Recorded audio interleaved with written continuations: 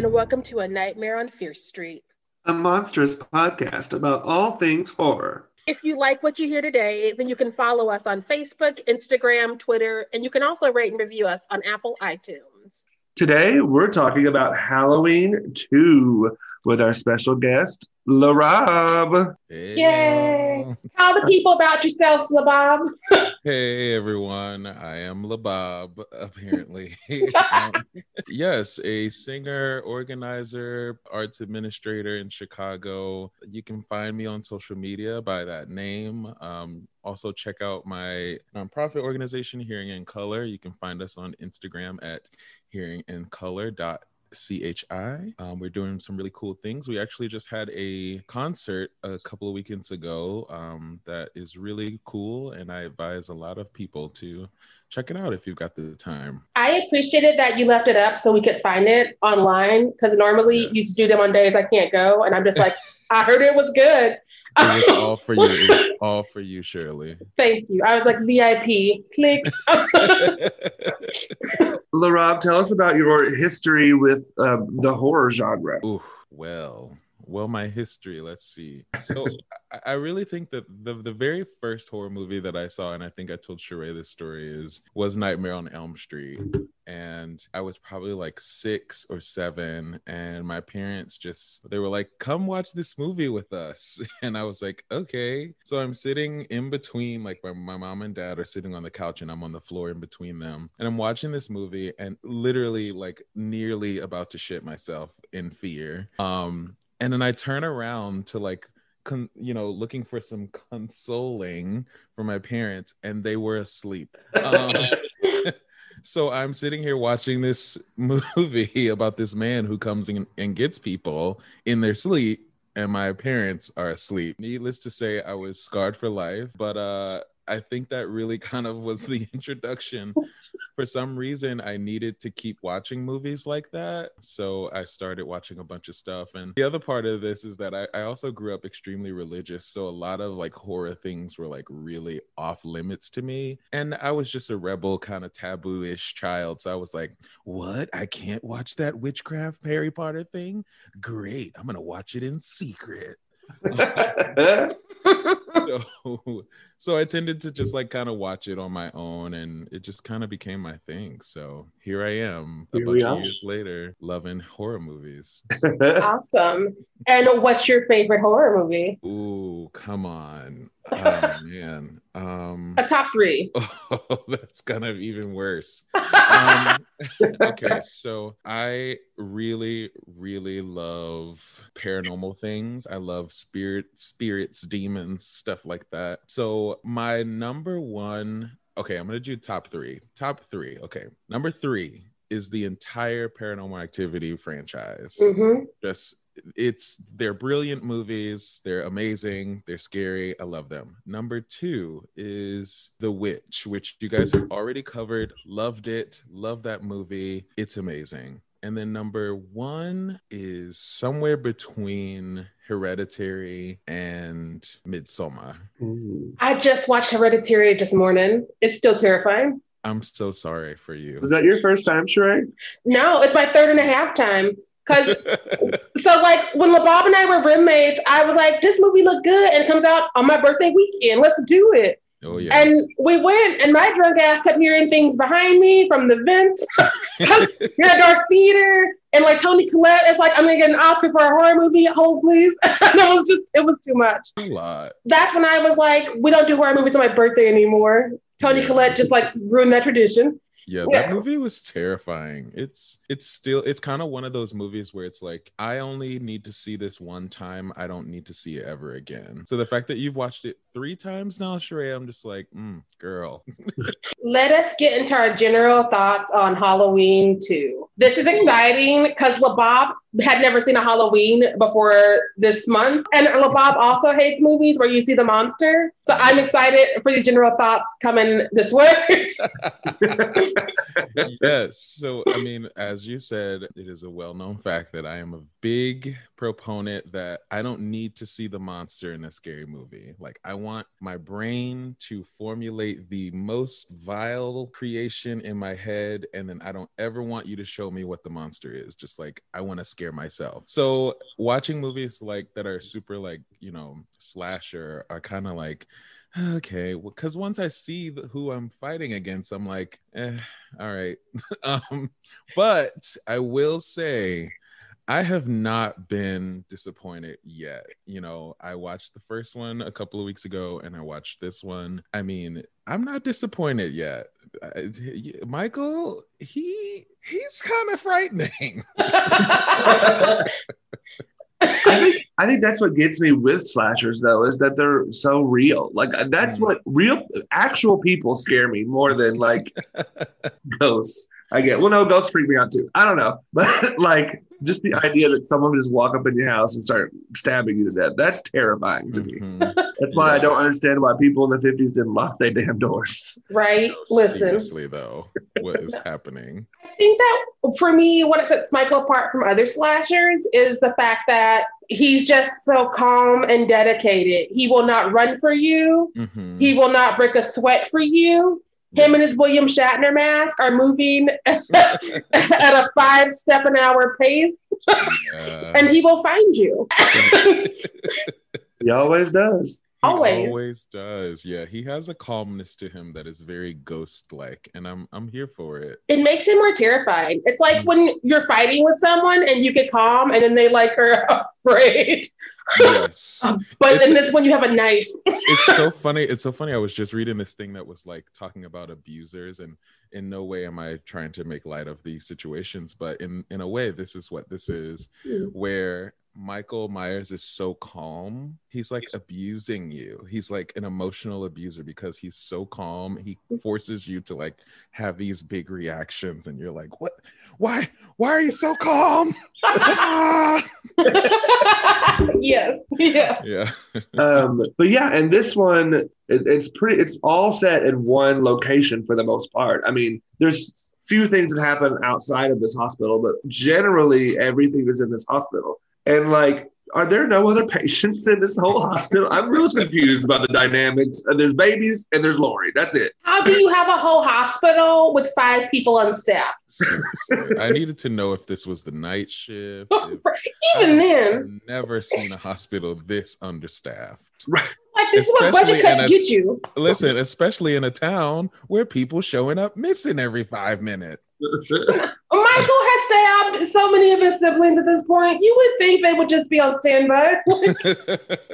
Truly. Yes. Are we ready to get down to the film parts of this? Do All it. right. So the way this film starts is really interesting because it came out in 1981. So that's 4 years after the first one came out, right? 3 years? Something like that. Yes. And they finally start using Mr. Sandman, which is made for this movie. I always, as a child, I would hear the song. I was like, yeah. And then I saw it in this context. Like, this is why it was created. They knew Michael Myers was coming with a sequel, and it was going to be perfect.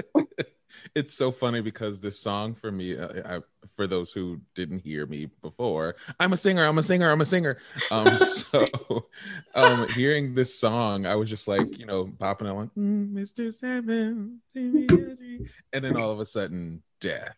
And I was like, Yeah, that juxtaposition is terrifying. Yeah. But I will say, I was just gonna say, so I did love that it went from opening with Sandman to the scene from the first movie that I mean, I laughed the most at this part in the first movie because Michael Myers rising from the dead, which I'm sure is going to become a thing in these movies, is just, it's amazing.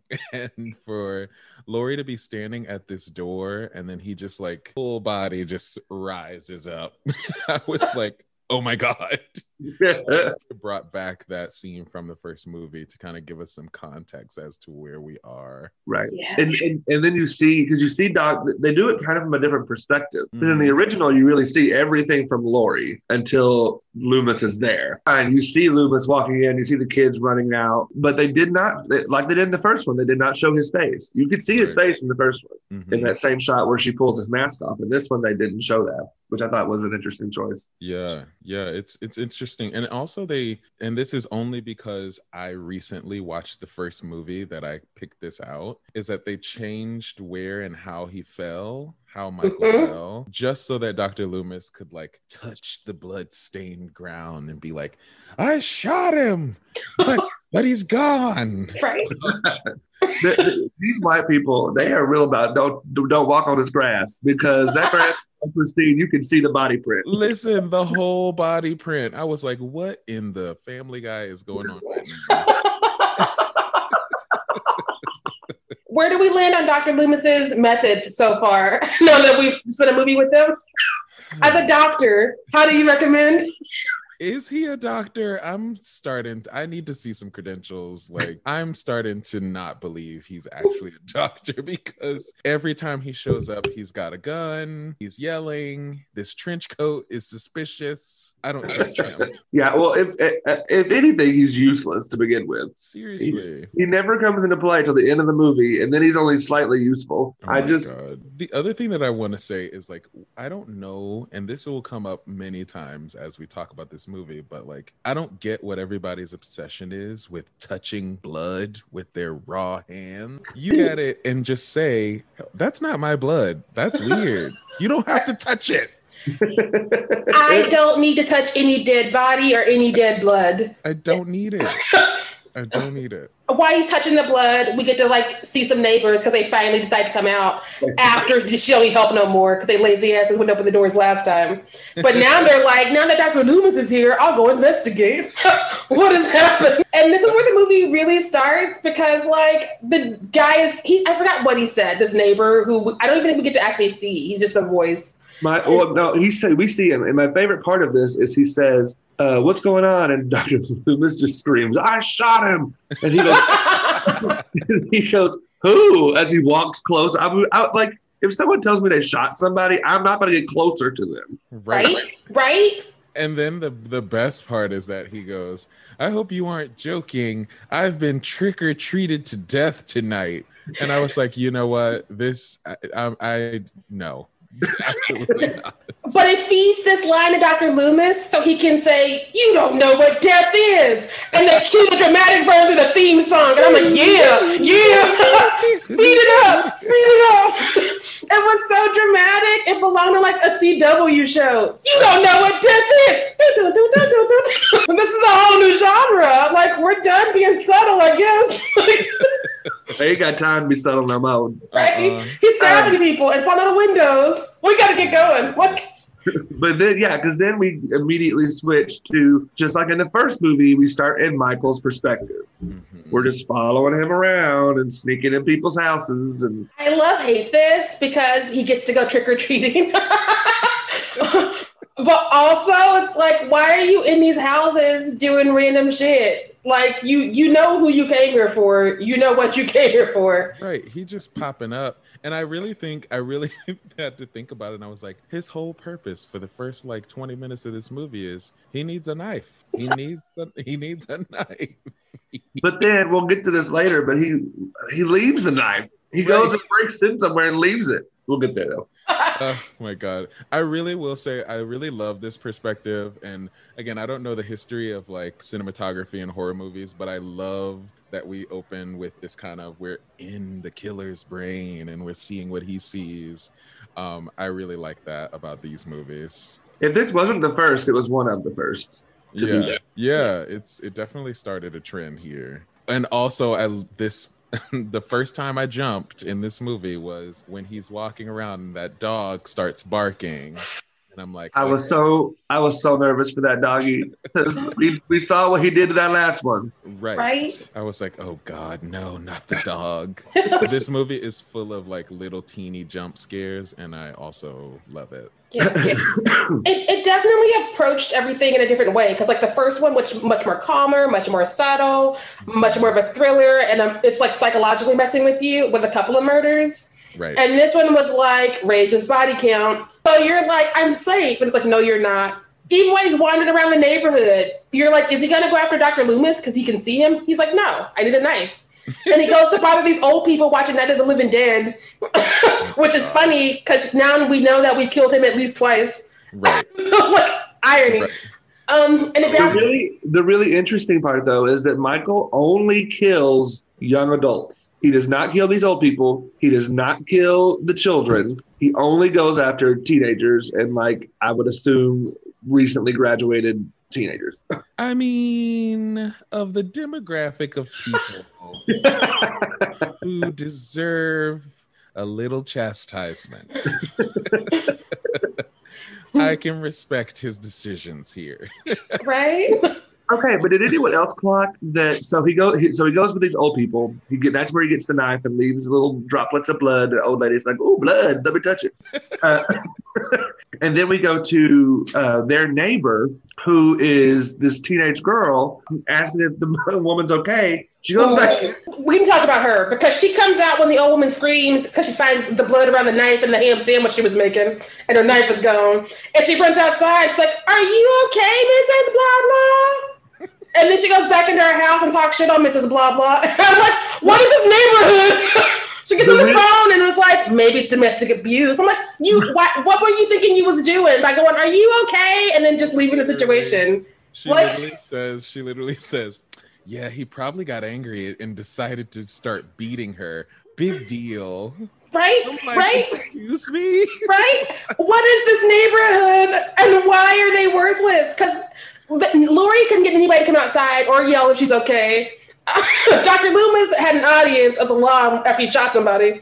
And then this bitch is just like, "Are you okay, Mrs. Blah Blah?" Don't wait for her response. Go back in and talk shit about it.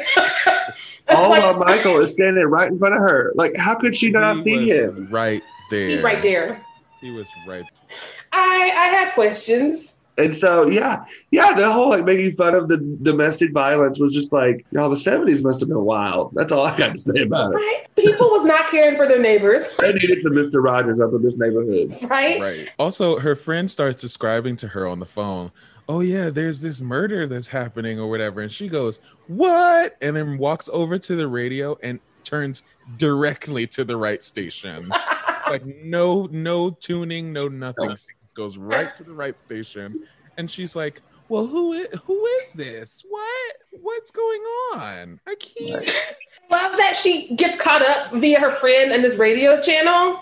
And when she turns around to find her door open and she hears noises in the other room, she's like, "Who's there? Hello?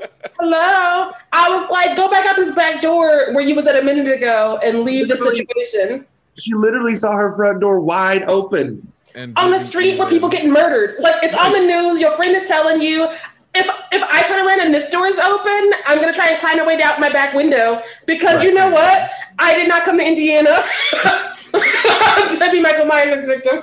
Listen, and Michael Myers just jumps up like Super Mario to stab somebody in the chest. Where was he before that? Was he just like crouched down? He had to be. I love it. Every time he kills somebody, he just kind of pops up like Super Mario. He's like, Okay, so here's my thesis of why I think she died. I think he needed a hideout while all the police and the ambulances were still there at the house. And so he needed a place to stay there until they all left. And I was like, okay, bye. Thanks for letting me stay here. And then he didn't kill the old people because he was in their house to begin with. Michael Myers moves in mysterious ways. He got his William Shatner mask and his coveralls, and he don't care if we got questions. Right. Yeah. So then we see Lori getting carried out in that stretcher, and y'all, she looks rough. She looks rougher than she did at the end of the last movie. And this wig don't help. Jamie Curtis, like, I did not wait around in that hair for 3 years. I gotta figure this out. And they were like, oh, give her this wig and just keep her laying down. If she don't stand up, we won't know it's a wig. And it's like, we do. We see it. It has been a rough night for her, okay? She done got stabbed. She got thrown down some steps. She had to chastise some children and tell them where they had to go. All her friends are dead. All her friends are dead. She is not doing okay, okay? Mm-mm.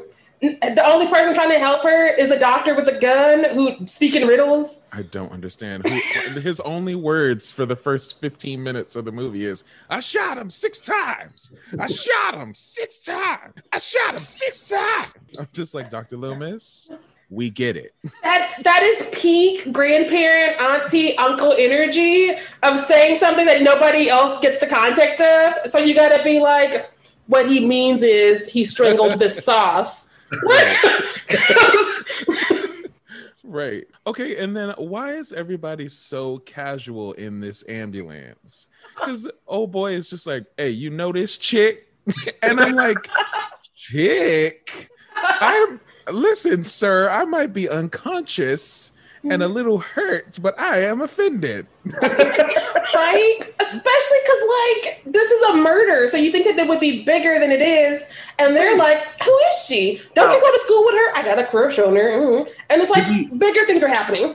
Right. But to be fair, at this point, because I was confused too, they haven't found the other bodies yet. Because they're in her, where she was babysitting. True. Not till later on, because I was real confused why that sheriff was not more upset. Yeah. But then I found out, he doesn't know yet. Right? But on her way to the hospital, we cut to some older woman and her child who are also going into the hospital. And the kid is bleeding from the mouth. And I couldn't tell what was in there. Was it a razor? Is it supposed to be that whole people put shit in your kid's candy, be afraid? Because I kept hearing that as a child. Yeah. Is this what it's supposed to be? That was a lot of blood. Yeah, it would be funny if that was a razor blade in her mouth and this was the assumed horror parents are worried about on Halloween that never happened. And meanwhile, Michael Myers out there. And that's some real horror. Yeah, it must have been a strong nod to something because I watched this with my friend Jackson and that was the first thing that he said. He was just like, so is this like when parents were like afraid of razors in the candy? And I was like, was that a thing? The part of the reason we were not allowed to trick or treat, aside from my parents just being the worst, is that like people would do things to the candy. They put razor blades and drugs in it. And I'm like, who got the time to unwrap and rewrap candy to do shit to it? Yo. Listen, y'all, we're not gonna give drugs to your kids on Halloween. They cost too much. Right? Seriously. Yeah, I was like, that is insane. But yeah, that kid's mouth was not looking good. It was ridiculous. And I was like, this has gotta be a nod to those parents and their weird paranoia. Mm-hmm. So then we get Lori coming into the hospital. Right. And as the mom and son are walking in, they almost get ran over by this ambulance. It was like, they walked by that ambulance right there. I was like, damn, okay. There's an issue in this movie with traffic, and we will discuss. Right. But then we get Lori going into the hospital. One of the EMTs asks the nurse, like, where the doctor is. And she said that he's been at the country club getting drunk. And that's when my first major question comes from. This town is big enough for a country club, but small enough so everybody know who Laurie Strode is. Because everybody who's like put her in the EMT, who like got her rolling in on the radio, people about to be murdered in their neighborhood, like, oh, Laurie Strode was in danger tonight. Oh, Laurie Strode. But we got a country club. So, like, how big is this town? Also, was there not another doctor to call that wasn't drunk? This hospital only employs 5 people. So, like... I was just getting ready to say, we already established the hospital is severely understaffed. It's understaffed and it's dark because I guess they were like, if we only got 5 people working, we don't need lights on. Listen, they are growing vampire babies. Like, these poor children, just like in this unit with no light. Right? Also, where are these babies' parents at? Because you would think if they had the baby, they'd still be in the hospital, unless it's one of them situations people just like throw their babies and leave. Listen, we don't know what kind of hospital this was. I have questions. So many. I also have questions about, okay, back in the day, you must have had to be really strong to be an EMT because this gurney that they laid her on, I was like, wait a minute, you still have to lift it up with your string? Listen, I've never had to use a gurney. I've never fortunately had to be on one, I don't think. But I'm thankful that we have mastered that technology, because I was like, I am not lifting up no woman into this ambulance in this way. My God. Yeah, and so then the drug doctor comes in, because that's who you want sticking you with needles. Let me preface this, everyone listening, that I am deathly afraid of needles. And I don't know why they had to, he stuck her with like 30 different medications, it felt like, and every single time they were like, let me show the needle going into the skin. And I was just like, is it over yet? It was bad. I was also confused, and maybe you guys can enlighten me. Why are we talking about a tetanus shot right now? My arm is wide open, bleeding. Yeah. Can you stitch me up? I don't care about a tetanus shot. I want you to stitch me up. I think it goes back to these people not being able to understand what Michael Myers really is. So they're just like, you were stabbed by something and it might be dangerous. Are your shots up to date? I'm like, nobody cares if you die of something later on. You got to survive tonight. You got to survive right now. I was like, I'm sorry, I have a hole in my arm. Right. Can we worry about my shots later? If this rest take me out 2 weeks from now, that's fine. I gotta overcome Michael Myers. I don't know if you've been watching, Doctor. There was a whole other movie. You might want to check that out real quick. And I mean, Lori is the only one that gets it, because the doctor, the drug doctor, immediately wants to put her under, and she's like, "No, don't do that." She's like, "He is coming for me. They can't find the body. I gotta be awake, because like y'all got 5 people working. I'm not safe."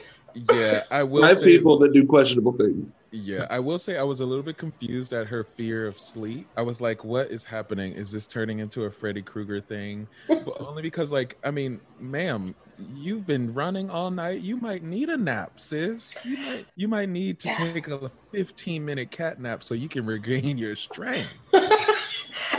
Okay, a cat nap maybe, but like not induced by drugs. No, fair. No, because you gotta like walk that off, as we see later on. And she was like, "I gotta be ready to run because I'm not safe in this town, and y'all keep leaving me in this town.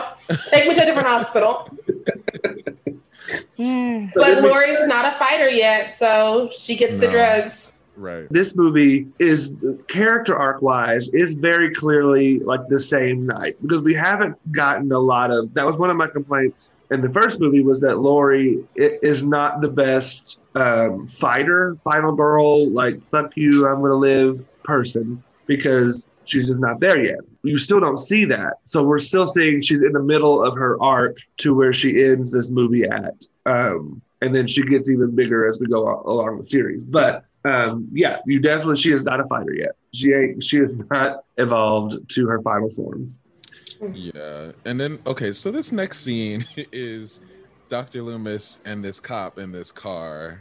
And I just need to just point out here, what is Dr. Loomis's accent? Like, is he supposed to be British? Is he supposed to sound distinguished? Or does he just have a mouthful of cheese?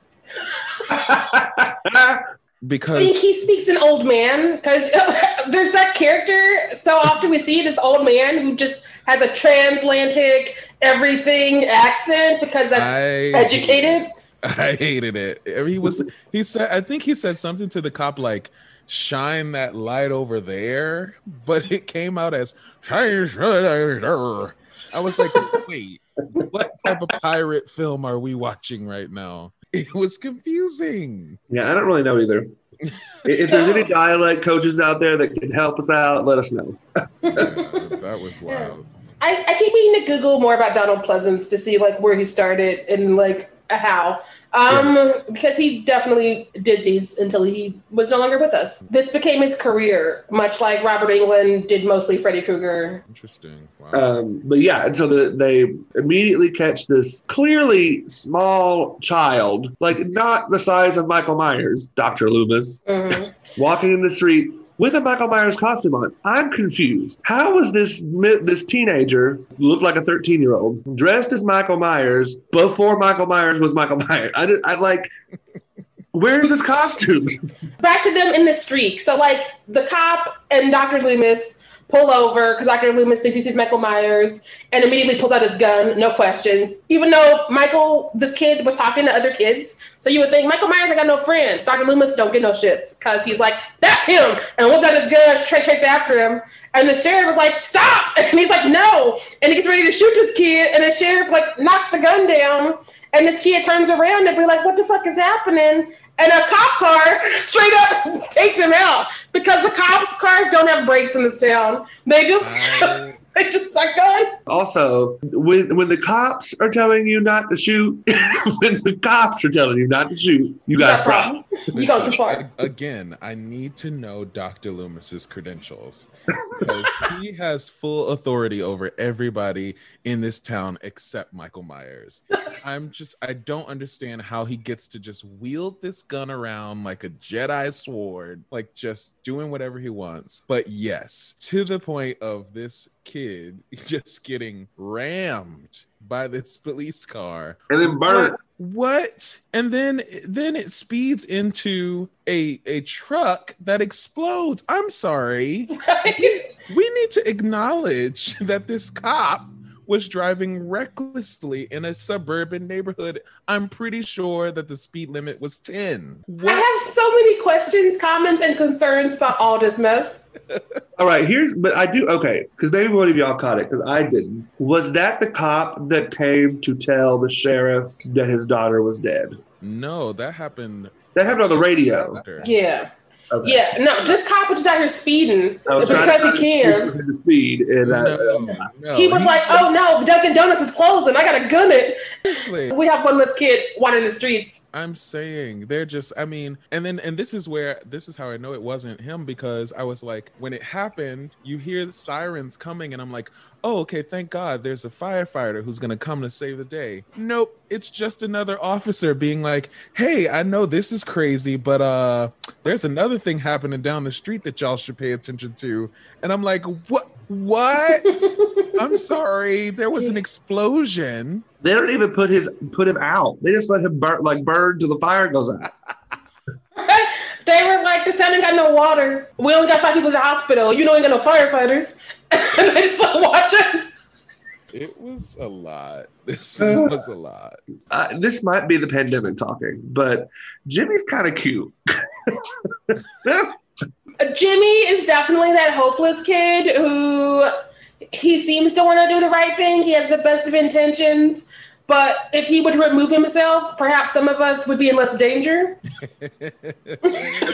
He's so cute, though. He's sweet. Anyway. I love this little cut scene before we get into the hospital. It's that mom again with her son who like evidently bit into a razor candy or something like that. But he's trying to say something to her and she's like, honey, I don't know what you're saying. We're going to play some games or something when we get home. Like, and I just was like, okay. Like, they just needed to insert this little scene real quick before we got in the hospital. I thought that was cute. So yeah, okay. So we're in Lori's room, and she's kind of been knocked out. She's losing, and Jimmy's in there talking to her, and then the nurse comes in and tells him that he got to go, but he does not listen to this nurse multiple times until she's like, Jimmy, get your ass out this room. Listen, and also, can we just acknowledge that this nurse's eyebrows are stretched? Also. Listen, they are wide across his face. She's seen some stuff. She's mad because everybody's late. She's ready to go. Right? Listen. Did she get off work? Is that what happened? Because she disappeared. She's in like 3 things and then she's gone. I think she's the day/early evening shift by herself, and then these other 5 come in and take over for the night.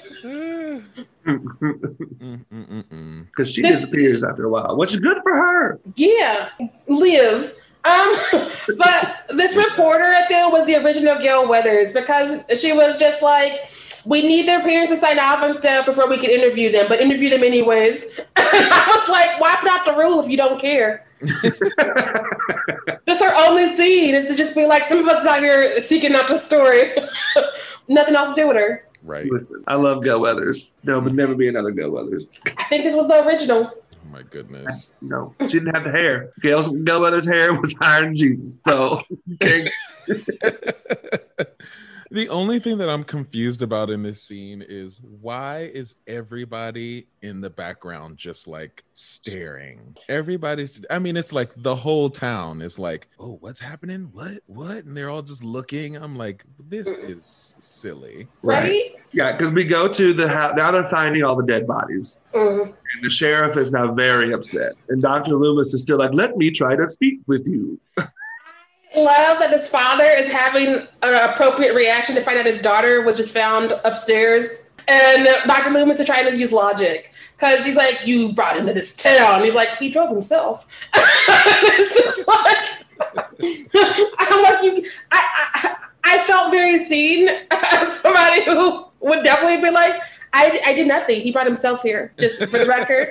But also it was funny to watch from this perspective, as instead of being the person who was like, but logically speaking. I know you're very emotional right now, but yes. Right. Again, another reason why I need to see Dr. Loomis's credentials is because he is just demanding people and telling people what to do. I mean, he tells this cop, yeah, remember the kid that just was burnt up? Bring him to this place. We need to analyze those teeth. And I'm like, who are you? How do you just get to say what needs to happen in this town? I don't understand. Logically, the only way I can make sense of like how long it takes for people to get from point A to point B is that this town is huge, but it's also small enough to have like a little town center. And I'm just, so we go there, and I have a question, and I want our listeners, because I don't think any of us can answer, but did people in the 80s really just walk around with boom boxes on their shoulder? Like, is that just what they did? You never know when Electric Boogaloo is going to film, so you got to be ready at all times. So yeah, we go there. There's just some ambient conversations happening. Some of them are talking about the murders, and then there's on the radio. But Michael's just walking around. Hey, what's going on? I'm back. Also, there's this incredible interaction that happens between one of the nurses and I guess her friend, and they must have been out shopping all day or something, because the friend goes, "Well, you're still gonna take me home, right?"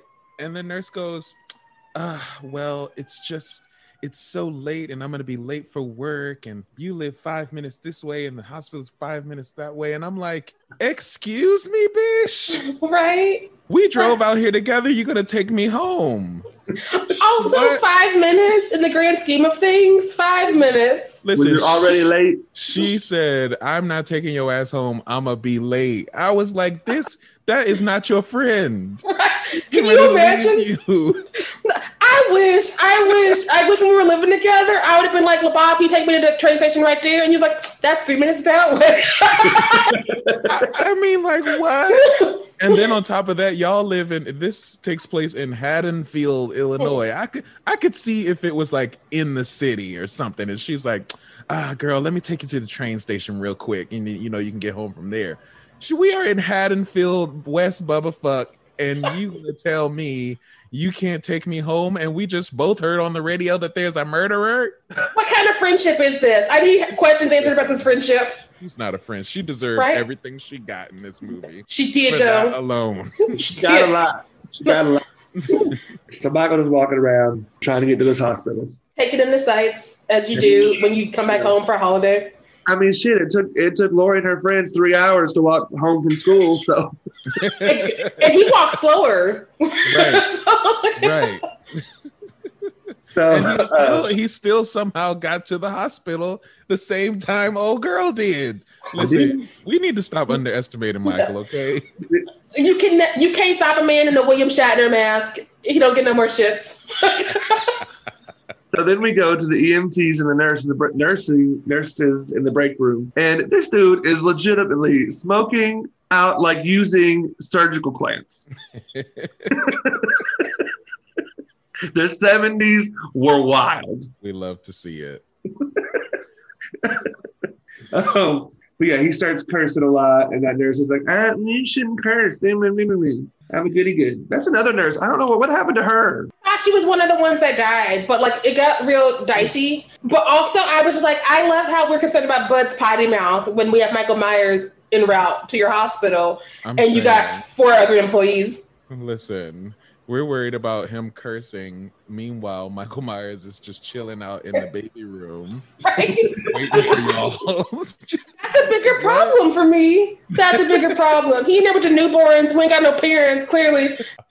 So I love how this franchise just shows how incompetent security guards are. This security guard is useless.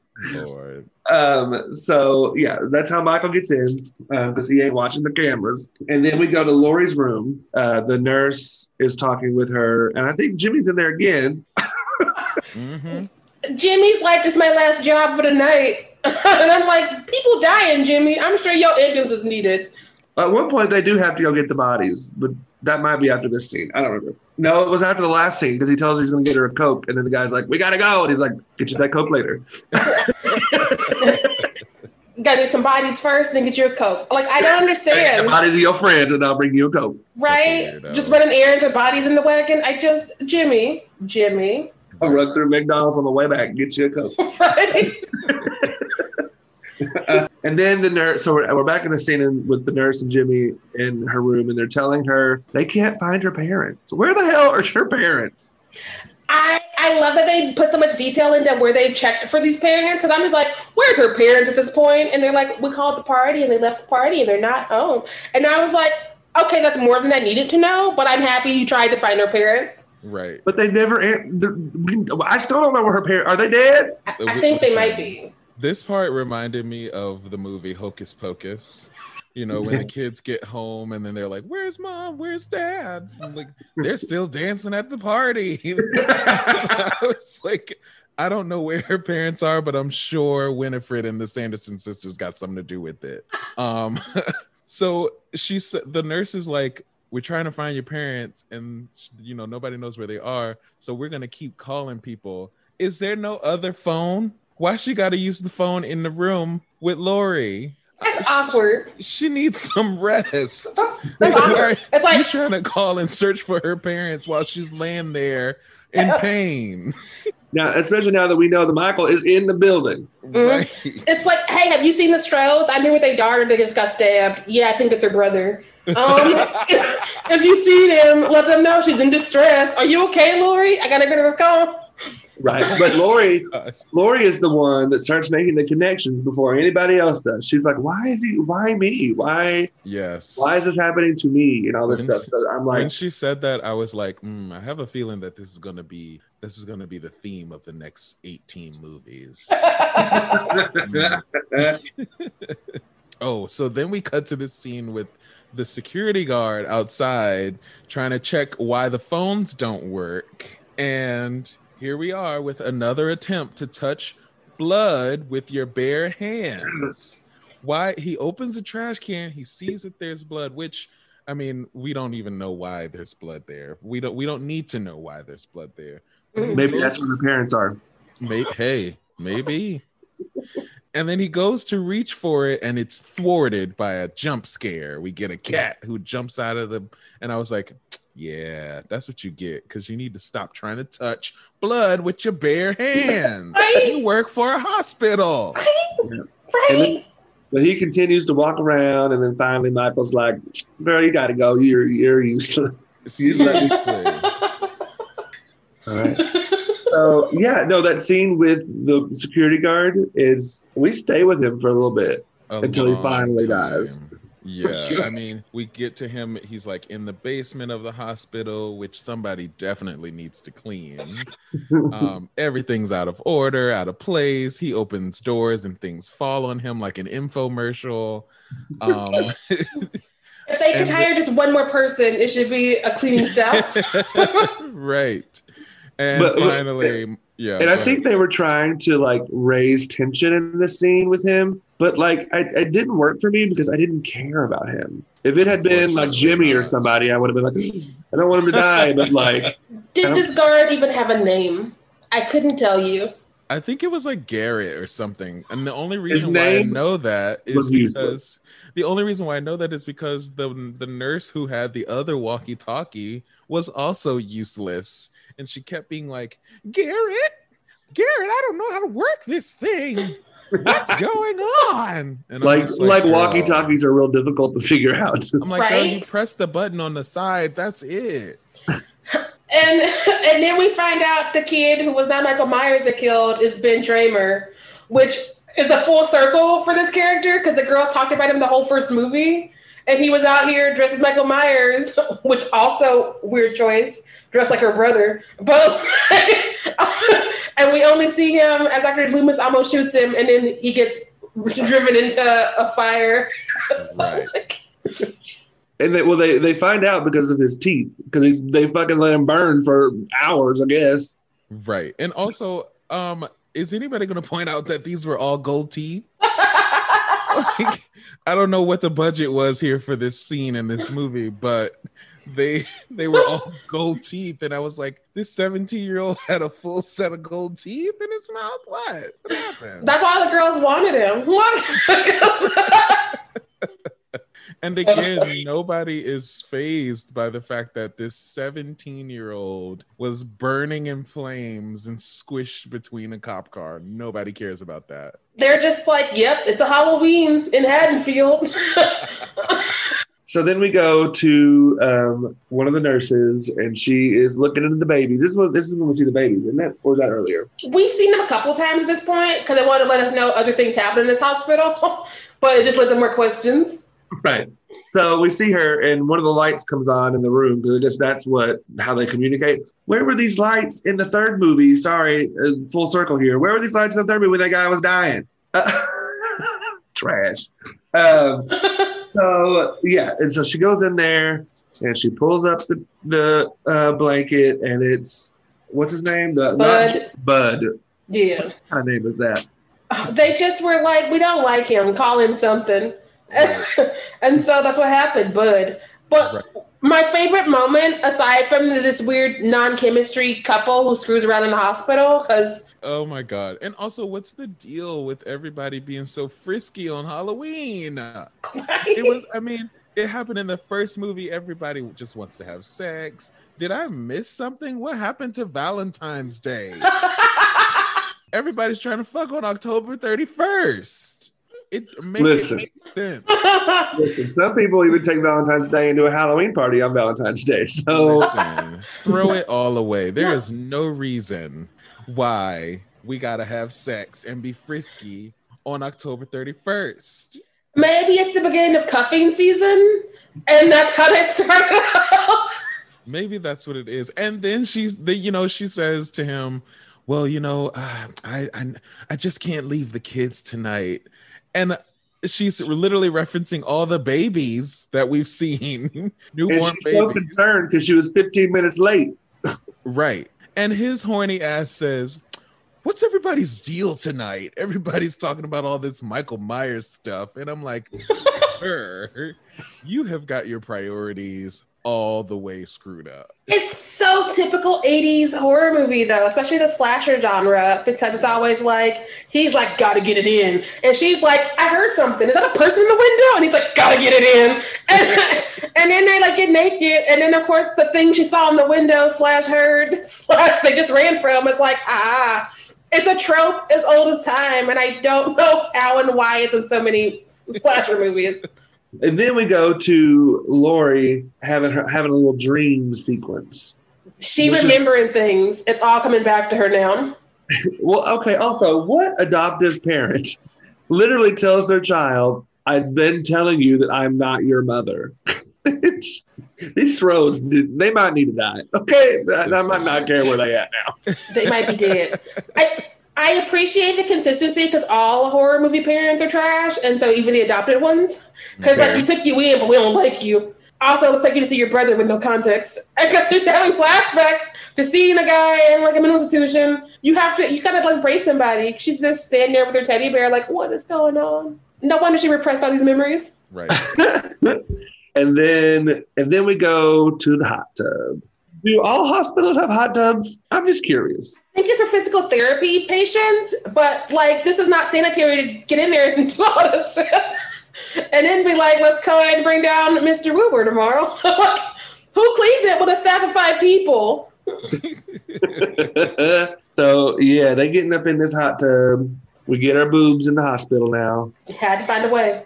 Yep. We also get some man butt up in this hospital. Mm-hmm. To go check. Love a man butt. You know, Yep. it was better than man butt in the third movie. So I got to give it something.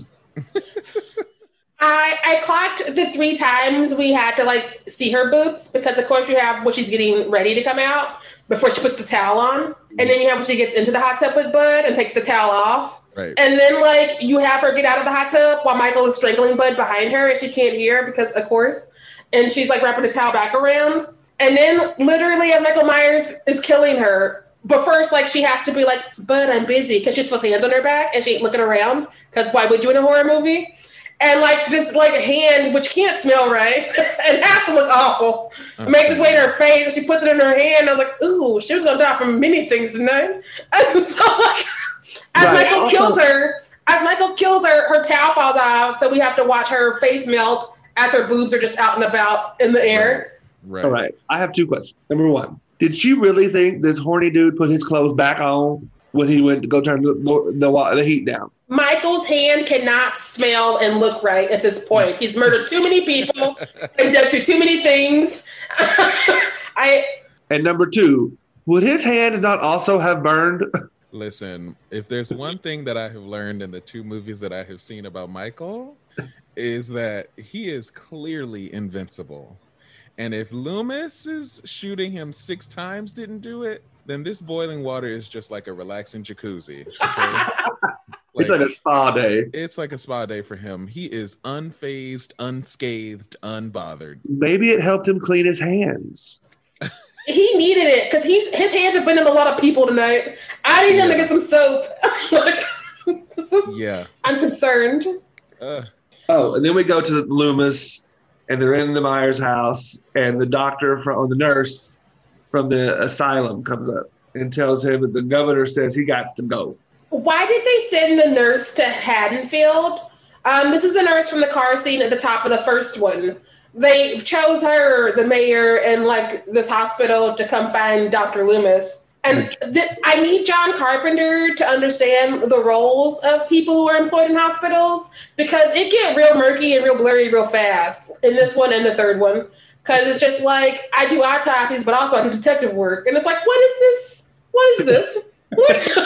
Yeah, and she essentially tells him that they don't want him there anymore because the governor doesn't like the political image that it's giving them. And that's when I'd be like, who the fuck cares? Who the fuck cares? Right. Politicians.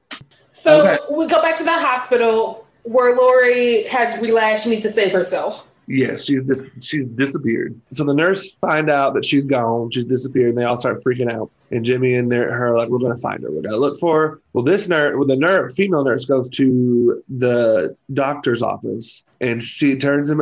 She keeps calling his name. Like, okay, girl, if he didn't answer you the first time and the shower's wrong, something's wrong. Just what are we doing here? Right. What are we doing here? And then she sees him sitting in his chair with his back to her, obviously. And she turns him around and he's got a needle in his eye. Now, I have already said that I hate needles. Ooh. And as she's backing up, Michael, you see him start to appear. This movie and the first movie really does these shots well, to where he's just in the darkness in the back. And you don't notice him until you're backing up, and then the white mask starts to come into view. And it was terrifying. But then he used another fucking needle to kill her. Which, he puts air in her blood system, which killed her. Ugh, I hate it. Would that kill you that quickly? I guess it would. I mean, first of all, it would take a lot of air. Yeah. So, I mean, we're going to give it to him, but it would take a lot of air for that to really work in the way that it did. But I did hate how slowly it happened. It was like he like slowly shoved it in her eye, and I was like, okay, all right. It was not okay with me. Yeah. And so they're out here looking for Lori. Nurse is dead. Jimmy's not dead yet. Jimmy opens the door and sees a dead nurse, and instead of Jimmy being like, let me not, it just hit me. That's the nurse. I was like, where is she at? Where'd she go? I just realized that's her. She didn't live. Damn it. Right? So Jimmy's like, oh no, I got to touch this dead body because that's what we do in this movie. And so he goes to touch it. and he turns around to run and slips in the pool of blood. And this is the saddest death of the franchise because Jimmy kills himself basically by going to touch this dead nurse and then trying to run in a pool of blood. That's a gigantic pool. It's like a little bitty bloody lake. Yeah. What Michael did was he put a catheter essentially in her arm and she bled to death. So it's all the blood that's in her body is now on this floor. Yes. You know, I will say, this was really sad for Jimmy. It was really sad because I liked him as a character in this movie, but I let out the most amazing laugh when this happened. Yes. Because it was definitely like a Mortal Kombat whoopsie. I was like, oh no, he slips. And again, the reason why is because everybody has this obsession with touching blood. Right? Leave it alone. Every time I see this movie, I laugh and then I'm like, he killed himself. And that's the saddest death. But I can't not laugh, but I can't not feel bad. And it's like, Jimmy, you could have opened that door and you saw this woman and that could have been it. You could have just walked out. He could have been alive because he was never on Michael's radar. Michael's like, I'm not concerned with Jimmy. Right. He could have lived had he not gone in the room. Poor Jimmy. We cut to the other nurse who's still alive, the last one. And she goes outside, sees that all the cars are fucked up. And instead of her continuing to not be in the building, she goes back into the hospital. Because if your phones are dead, your staff is dead, your lights are off, and the cars are fucked up, clearly you safe there. Right. She had to go in there and protect them babies, Sheree. I got no parents. I'm sorry. Like, how far out in the wilderness is this hospital? I would have walked to the nearest payphone, whatever, it's the 70s, they're everywhere, and called for help. She got 2 feet. She might not have a car. She wasn't worried about the babies, but she was trying to get in her car and leave. Right. Now she had to walk down. She's like, oh, I guess we all resigned our fates. Let me go back here. I would still be out wandering the universe because I feel like the chances of survival are better away from the building of dead people and the murderer. Right. Whatever's out there. Right. Yeah. So then she goes back in and she sees Lori. And calls her name like a narc. How you know who Michael here for. You know what's going on. Why are you gonna be like, Lori? And Lori turns around and she's like, I'm drugged, but don't say my name, bitch. And Lori's like, no, I gotta get away from this noise. And tries to limp away. And she's like, Lori.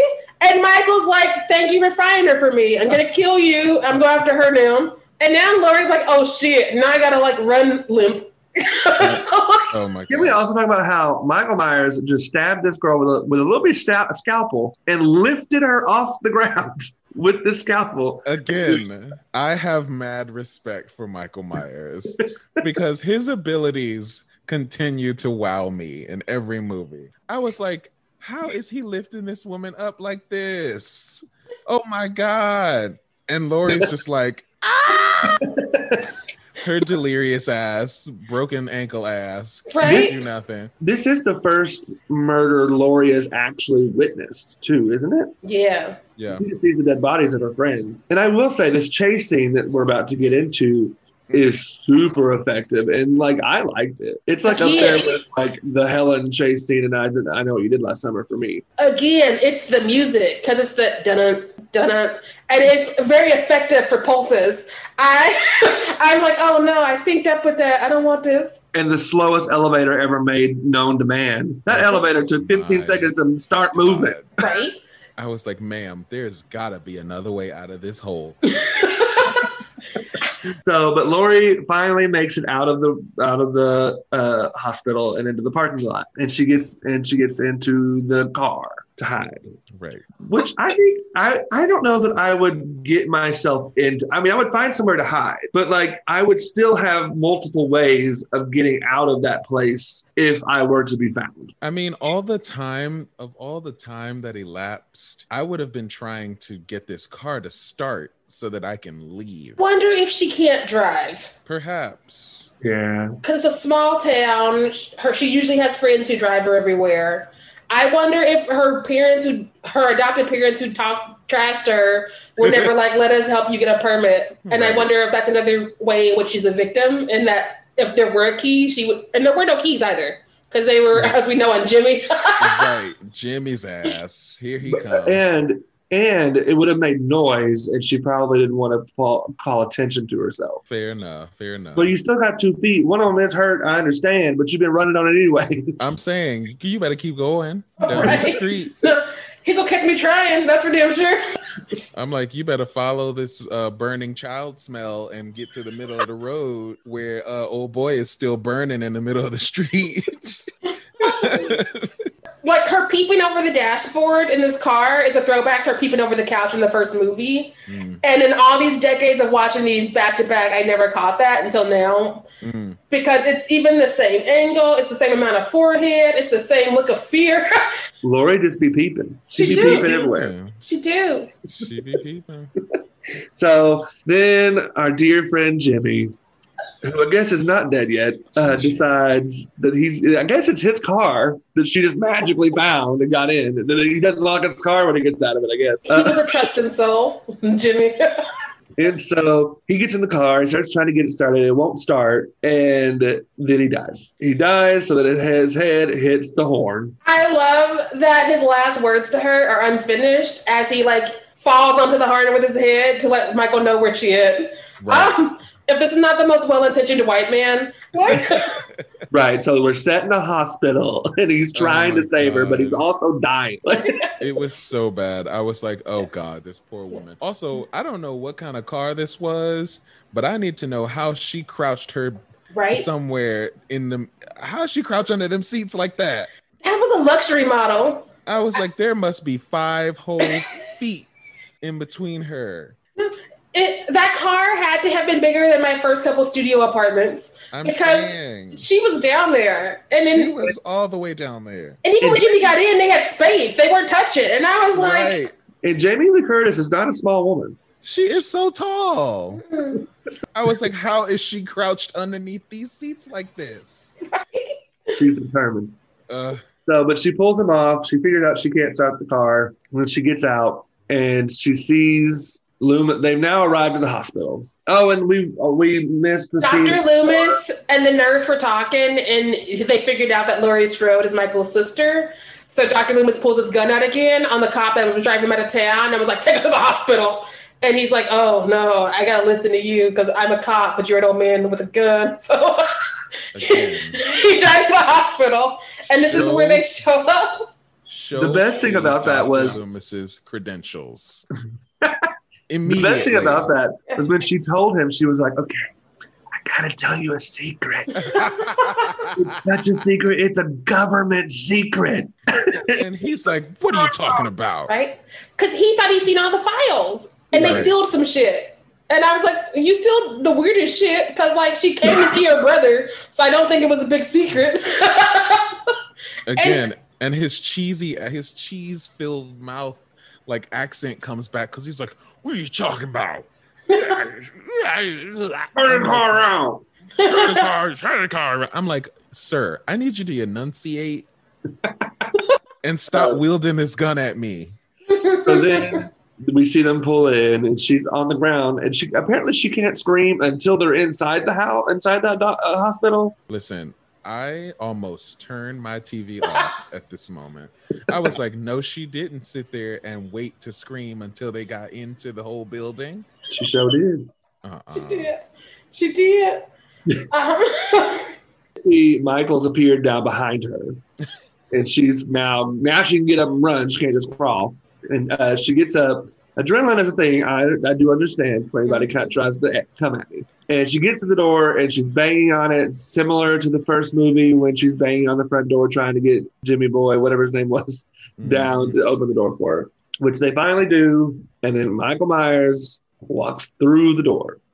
What I love is he didn't run at it. He didn't put any weight into it. He just steps through it and it shatters because Michael Myers will not be stopped. He's like, I have a goal and I will attain it. I'm going to manifest what I want in my future. The glass doors be damned.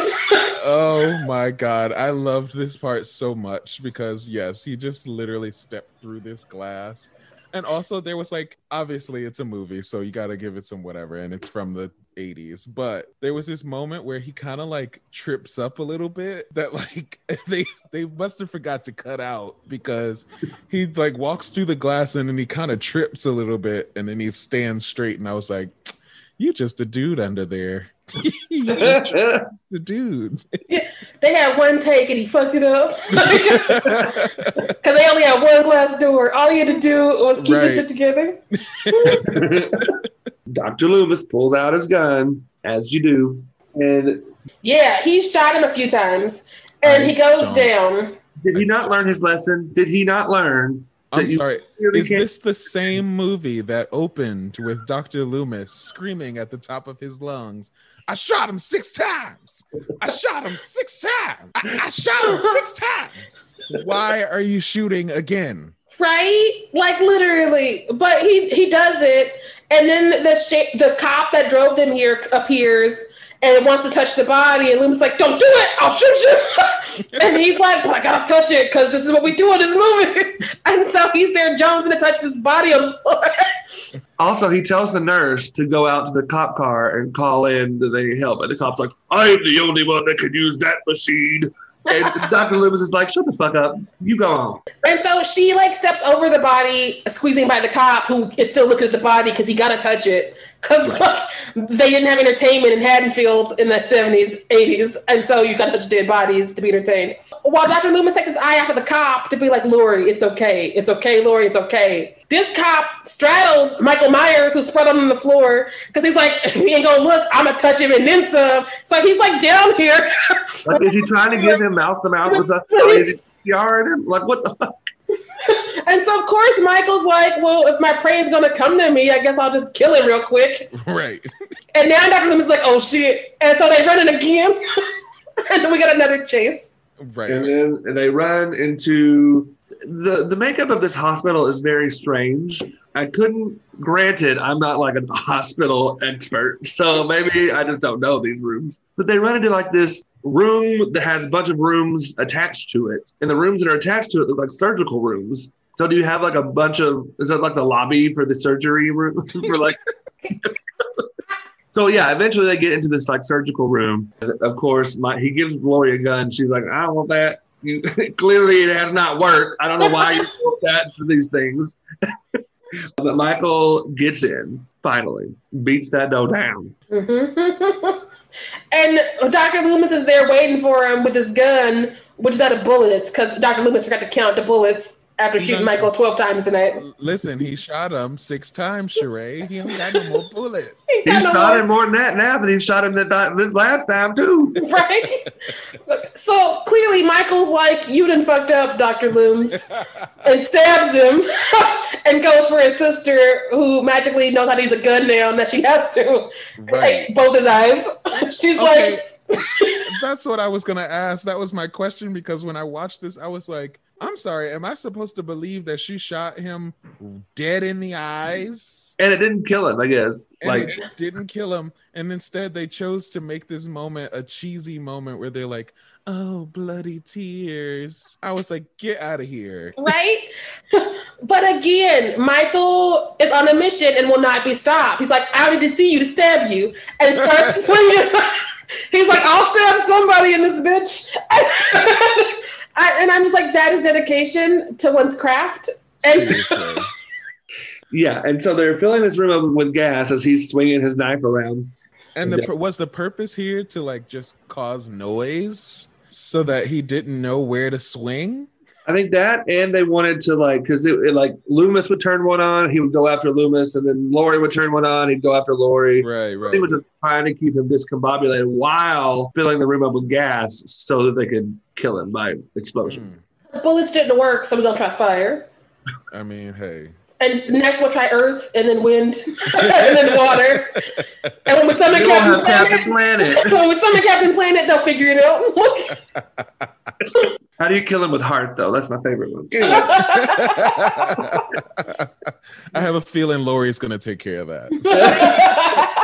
So they fill this room up with gas, and then he tells Lori to get out. So Lori starts to run as best she can with her hurt ankle and her head full of drugs. Okay, so then Loomis lights the lighter, and the room explodes. So Lori has survived, and then we see them in the parking lot, and they are forcing her to climb up into another ambulance. Rude. It's rude. She had been stabbed. She done messed up her ankle. She's been terrorized in your understaffed hospital. Parts of her is on smoking fire, and you're gonna be like, you get that ambulance, girl. We ain't got no like. We couldn't hire 2 more people to lift you again. You gotta figure it out. But that nurse also survived because she went out there and got on that radio. She did not come back in. Because unlike the other nurses, she was like, "There's danger in there." Right. Listen, my main takeaway from this movie is that I need Lori to be in a healthy condition the next time I see her. Yes. I'm tired of seeing her like hunched over, delirious, broken ankle. And I have a feeling I'm not going to get my wish, but I just really need to see her healthy. Well, I will continue on my Halloween journey. I will say I love the first movie. I actually really liked the second movie. I was very interested in it. Probs won't watch the third via your recommendation, but I will continue the journey to see where the hell we end up with this nonsense. It gets real wild in the 90s and the early aughts. Let's just say that. So hot takes for Halloween 2. Yes. My hot take is I prefer this movie to the first movie. Let me defend myself. This movie is more stressful. I was far more stressed in this movie than I was in the first movie because she can't leave. Usually I'm like, okay, you can just leave. Go, bye. Why are you still doing here? But this time I'm like, fuck, you're stuck. You are stuck in this hospital because eventually she's going to be walking on this hurt ankle and like, you can't move that fast. You're not going to get very far. And clearly there's only 5 people in this entire hospital. So she is stuck and she's alone and he is after her. To me, that is much more terrifying than the first movie. I love both of them though. So let me preface it with that too. That's my hot take. I mean, I guess if I had any hot takes, it would be knowing that this movie is a like franchise and like there are many of these movies. I actually didn't expect them to give us the information about her being his sister so easily. I was like, shouldn't we have to like fight for that information? I feel like they were like, oh yeah, by the way, that's his sister. And I was like, it's a secret. I was like, okay, well that gives it all away now. Now I know why he's chasing her. I'm uninterested. But I will say that I liked both of them. I did like this movie a little bit better just because there was much more to be afraid of, or not necessarily more to be afraid of, but there was more to like be concerned about. There were different things to be concerned about. My hot take is, while I love this movie, I feel like the first 2 specifically stand out for many, many reasons in the horror genre, the slasher genre, Jamie Lee Curtis's resume, what have you. I feel the first one is better because like their lack of a budget doesn't bother me as much in the first one as here we have 5 people working in a hospital by themselves. And that's a red flag for me. You can't just turn lights off in the hospital like you can in these homes and be like, I know you couldn't afford extra lamps, John Carpenter. I forgive you. Here it's like you in a hospital. You need some light, honey. I also feel like the first one it handled the terror better because it was mostly left up to us in our own heads, being like, is he gonna come for her right here in broad daylight? Because we don't know Michael yet. Whereas here, Michael's like, I'm killing everybody, so it's less special. He's like, y'all did. Everybody did. It's less special because in the first one, he kills 3 people and a dog. And each one stays with you because you were like, I thought we were going to not kill people, Michael. When did we switch? And he's like, I have no rhyme or reason. I'm in a William Shatner mask. So yeah, that's my hot take. And I'm going to carry over my hot take from the last episode as well. And that this franchise is a family drama. It's the family drama we need. Yeah. I will also say a second hot take that I need to talk about from last episode and to update my hot take is I was not saying that Jamie Lee Curtis does not deserve to be like the scream queen because I forget how many horror films she was in because, I mean, she's in Halloween's, she's in The Mist, she's in Prom Night, She's in a couple others too. Like when I think of Scream Queens, I think of like Neve Campbell, but Neve Campbell was only in Scream. Now, granted, I love Scream, but like she's in the entire series. But like Jamie Lee Curtis was like, I'm gonna do this horror film and that horror film and that horror film and that horror film. Neve tried to get distance from the horror genre because she was like, I love y'all, but also I want to be a serious actor. And Jamie Lee Curtis was like, I gotta make a name for myself because y'all want to hire me because of my parents. Right, and I kind of love that about her. Like that's why I still follow her. And I mean, she's still doing it because like she did have a very large break where she wasn't doing horror. But then she came back, no spoilers, so I won't say when, but she did come back to the Halloween franchise, and she did come back. She did like Scream Queens with Ryan Murphy. And she came back to the new Halloween reimaginings of Halloween. So yeah, she doesn't take herself too seriously. And I think that's what makes me love her. Like she's like one of us that just happens to come from a family where she shouldn't be one of us. That's it. That's Halloween 2. Sheree, what we doing next week? Next week, we're going to do Halloween 4 because we're going to just follow this family. Now that we got 3 out the way, what are they going to do with this family? It's the first family of horror, if you will. We're spending this month with the horror's favorite older brother, Michael Myers. So get yourselves ready. Yeah. So again, make sure you follow us on Facebook, Instagram, Twitter. Email us your thoughts on Halloween 1 and 2 at Nightmare on Fear Street at gmail.com. Let us know what you would like us to do in the future. Thank you all for listening. Thank you to LaBob LaRob for being on the show and talking about Michael with us. Anytime. Thanks, LaCroix. You're so welcome, Shirley. And remind everyone where they can find all your exciting projects on the socials. Find me on Instagram at Rob Payton, ROBB Payton. You can find Hearing in Color, my organization, on Instagram as well. Check us out. But definitely follow Nightmare on Fear Street. They're doing great stuff. Love listening to this podcast. It's so fun. Thanks for having me, guys. All right, everyone. Make sure you stay fierce out there. Bye.